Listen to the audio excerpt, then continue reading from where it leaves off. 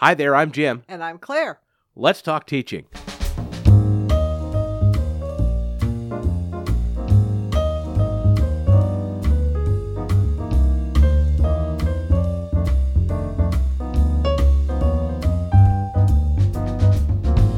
Welcome to Let's Talk Teaching, a podcast from the Center for Teaching, Learning, and Technology here at Illinois State University. I'm Jim G. Joining me today, our director, Dr. Claire LaMonica. Hi, Claire. Hi, Jim. Happy autumn. Happy autumn. It's feeling a little bit like happy winter, but technically we're a ways away from that. But, yeah, we're recording it's this. Nippy out there. We're recording this in early November, and we had about 2 or 3 weeks of autumn. So that was more like, did you have a happy autumn? I guess is what I was It was asking. lovely while it lasted. It lasted. I loved it. One of the trees outside of our new home here at Williams Hall. First of all, we have trees outside of our building now. And we can see them. So I guess it's a ginkgo tree, and it does this. But it just lost all its leaves in one day. Just all at once. It was like, boom. Yeah. Boom. It's like that scene from one of the movie versions of the Harry Potter books where the Whomping Willow just kind of gives up. One reason why I mentioned the season is that there are a couple of professional development events coming up soon. We have one on our campus that we're planning on, our Teaching and Learning Symposium. But you're also going to some conferences, both here at ISU, the Culturally Responsive Campus Community Conference is coming up. But also you're going to the Pod Network conference, I know. So I thought maybe we'd just talk briefly today about how do you prepare and how do you get the most out of a conference experience? And, of course, you're talking to me, who's someone who doesn't like to travel. Yeah, I know. I would say the first thing is that you should go. Yes. That would be. It's really hard to get anything out of it when you don't go. And, sometimes they publish the proceedings or whatever, but, there's no substitute for being in the room. And, joining the conversation or even just taking in the conversation while you're there. One of my favorite moments was a few years ago when we were planning to go to the Pod conference in Montreal. And I said, oh, gosh, I've never been overseas to a conference. And you gave me a look. And I believe you said, well, it's more like over lake. Yeah, I know. We're not really going over any seas between Illinois and Montreal. But, that's a technicality. I guess. You need to get out more. I do. I suppose I do. So going, commit to going is one thing. Mm-hmm. And we have acquaintances who, not just me, but we have acquaintances who've waffled at times about whether they're going to actually end up going to it or not or whatever. Sure. But let's presume that you do, that you're planning to go and you're all booked and ready to go. Whether you're traveling far or it's on your own campus or whatever. What do you do to prepare before you go to an event like this? I like to sort of set some goals for myself in terms of what I'm hoping to get out of the conference. And sometimes that can be as simple as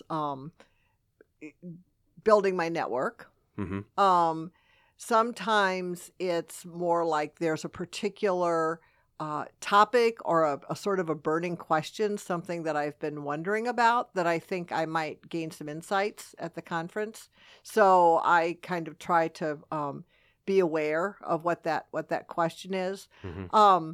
And following that, once I've sort of established that question, I like, and I don't always do this, but I think I get the most out of the conference when I take the time before the conference, even on the airplane on the way or, in my hotel room the night before the first meetings or whatever, to go through the conference program and identify sessions that will help me answer my question or learn the thing that I'm trying to learn.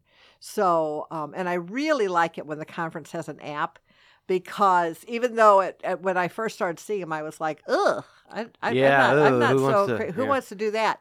But I like it because generally it has the schedule and then it has my schedule. Right. And so you can just click on things in the schedule and it puts them into your schedule, my schedule. Mm-hmm. And then I have that as a tool. I'm not frantically looking up between every session. I'm not spending the last 5 minutes of every session looking up to see where I'm going next and what room it's in and, right. What topic I'm going to be thinking about. So that also helps me tell whether I've established an agenda that's going to help me answer the question. Right. So I can sort of see a theme, running through and it might help me think about questions that I want to ask in particular sessions or if I don't hear something about this in this session, I might want to ask about it. So that kind of answers my next question, which was going to be about how do you decide what to go to at a conference. I think one of the things I've often found, especially if I'm going to a national or an international conference, it's that I get a little frustrated by the amount of choice I have. There are so many choices. There really are. And if you don't go into it with a if you don't go into it, and I don't always, but I feel like I have a better experience if I go into it with a specific line of questioning or something, because that does help me kind of sort through what's out there. Right. And you know me, I have a tendency to get distracted by shiny objects. So it's very easy for me to go through the program and think, oh yeah, well, so this year I really want to learn more about meeting the needs of an increasingly diverse student body. And then I say, oh, look, here's a session on my discipline. Yeah, I think right, I'd like to go to that. Or, wow, here's one on meditation. I've never thought about that. Right, Maybe I should go. So anyway, it helps me focus. Right. Well, so I guess you could go into a conference, and this is how I might approach the teaching professor conference, which I am honestly booking my hotel room this week. Oh, that's so good. Good I'm for going to be you. on the Yeah. I'm going to be on the hook for $199 or whatever it is for the first See room you night. there. Yeah. So I'm going. You can cancel the hotel room till the day before. Well, but whatever. I guess that's true. I shouldn't Should have tell told you. me that. Should have told me that. Don't tell Jim that.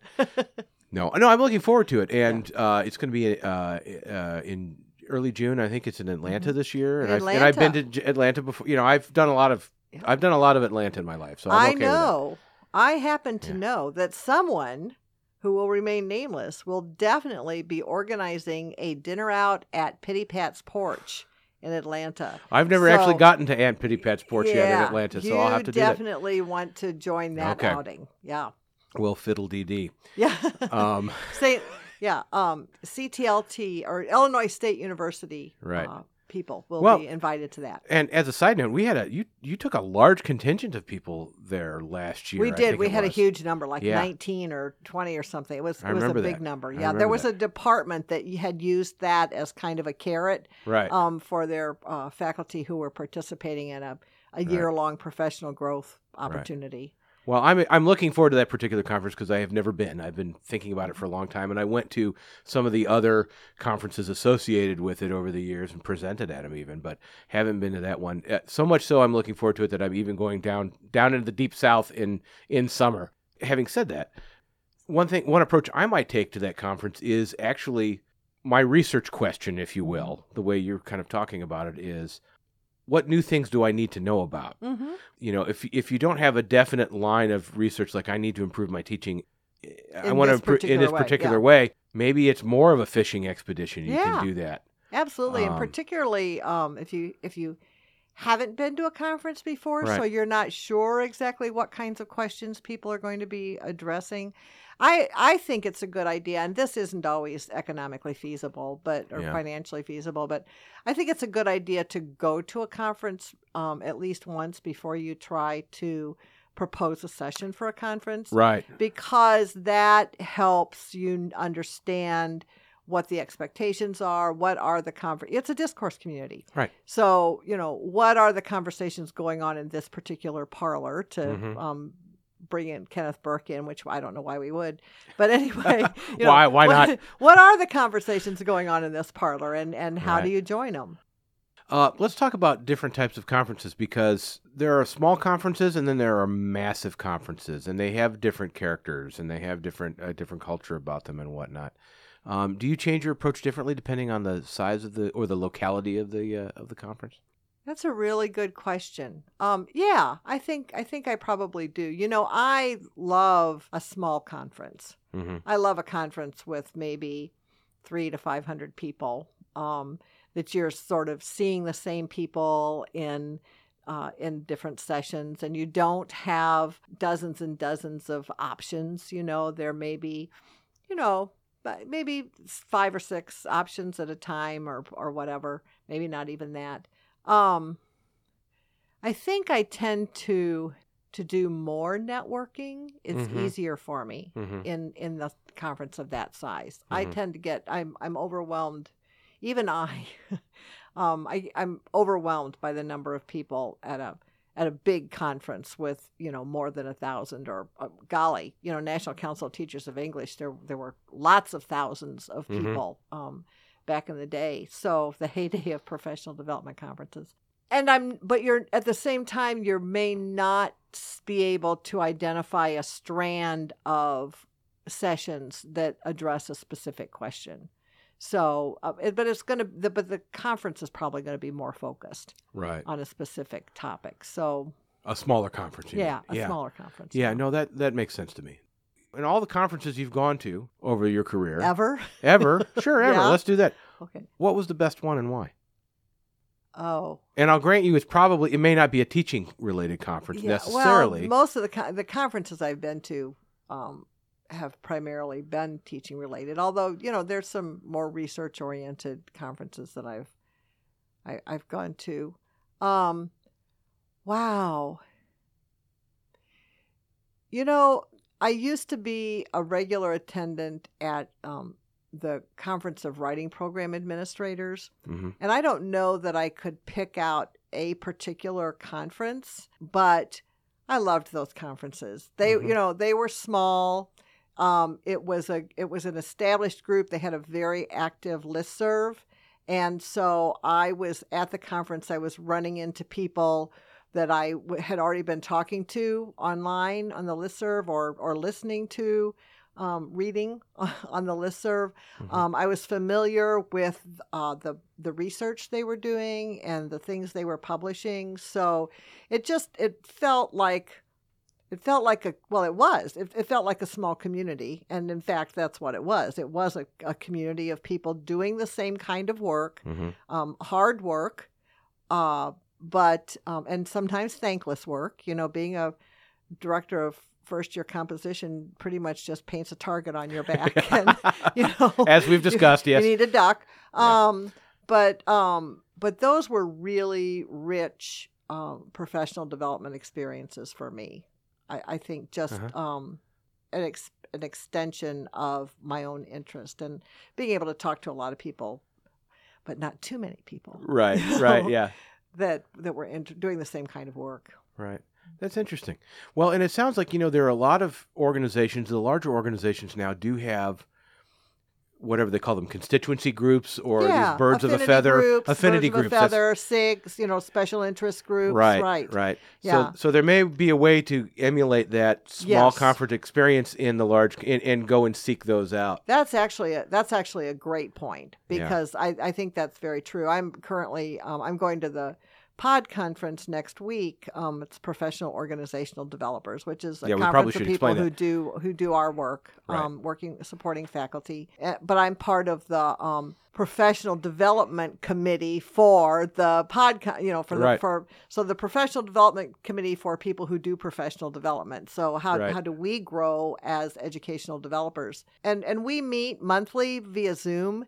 Mm-hmm. So that is becoming for me that kind of small, it's an affinity group, it's a small group of people who I'm starting to recognize by name and by face. And we can talk about our shared passion for developing developers. Right. Yeah. I'm doing actually something similar with a group, and it's not through POD, although I have a feeling it's going to end up being very POD related down the road. It's just a lot of us can't go there this year. A group of folks who do communication work for Centers for Teaching. Yeah, and I would think that would be kind of a growing group. I think it is a growing group. I'm not sure that many centers had communication people until somewhat recently. Well, I think the last 10 years. I think Dr. LaMonica, you were a trendsetter. I was cutting edge when you put that job ad out that I saw. But no, and seriously, and it grew out of a couple people asking, "Hey, are there anyone else? We're going to hire a communication person. Does anyone else do this?" Yeah. And it's been fascinating, kind of exploring topics with them and whatnot. And we do Zoom meetings occasionally and have a Google group and stuff. So yeah, sounds good. It does sound good. Yeah, lots of ways to grow professionally, and and everybody needs to grow professionally, even people who help other people grow professionally. Right. So, I think that's I'm really looking forward to the conference next week. We haven't talked much about the CRCC, the Culturally Responsive Campus Community Conference, which is the 2 days after I get back. So right. I leave for POD on Tuesday. I come back from POD on Sunday, and then I have CRCC on Monday and Tuesday. So it's going to be a pretty rigorous 7 days. Yeah. But that conference is always a joy. Sure. And it's one that's really found its place in the last few years. It's a relatively new conference on campus. Yeah. And local. And unfortunately, by the time this podcast hits air, the registration will probably be closed. I believe it's actually closing here in the next day, or actually tomorrow, I think it does, as we're recording this. But and it's one that we here at CTLT have supported behind the scenes mainly over the years with some communication work and whatnot. And so it's been fun watching it grow. Yeah, and it is growing. Yeah. And, you could try walking in, but don't tell them I sent you. Exactly. It's not like there will be any recorded evidence of that. Right. So, yes. Yeah. Well, as we know from the symposium, there's things happen. Sure. People make plans to be in a certain place at a certain time, and then, things happen, and they can't be there. And sometimes the organizers are able to accommodate a walk-in or two. But you know what? It's a local event here on campus, and I think if you happen to be in the Bones Student Center on November 18th or 19th, then they may be able to accommodate you. You could. Nothing would be lost by asking. Claire, thank you so much. Thank you. And that's all the time we have for this episode of Let's Talk Teaching. Find out more about our podcast and send us your tips for how you enjoy and grow at conferences and professional development events that you go to. Go to our website, ctlt.illinoisstate.edu. You can find out how to contact us, find out more about our podcast, and more about the Center for Teaching, Learning, and Technology. For Dr. Claire LaMonica and for all my colleagues here at CTLT, until we talk again, happy teaching.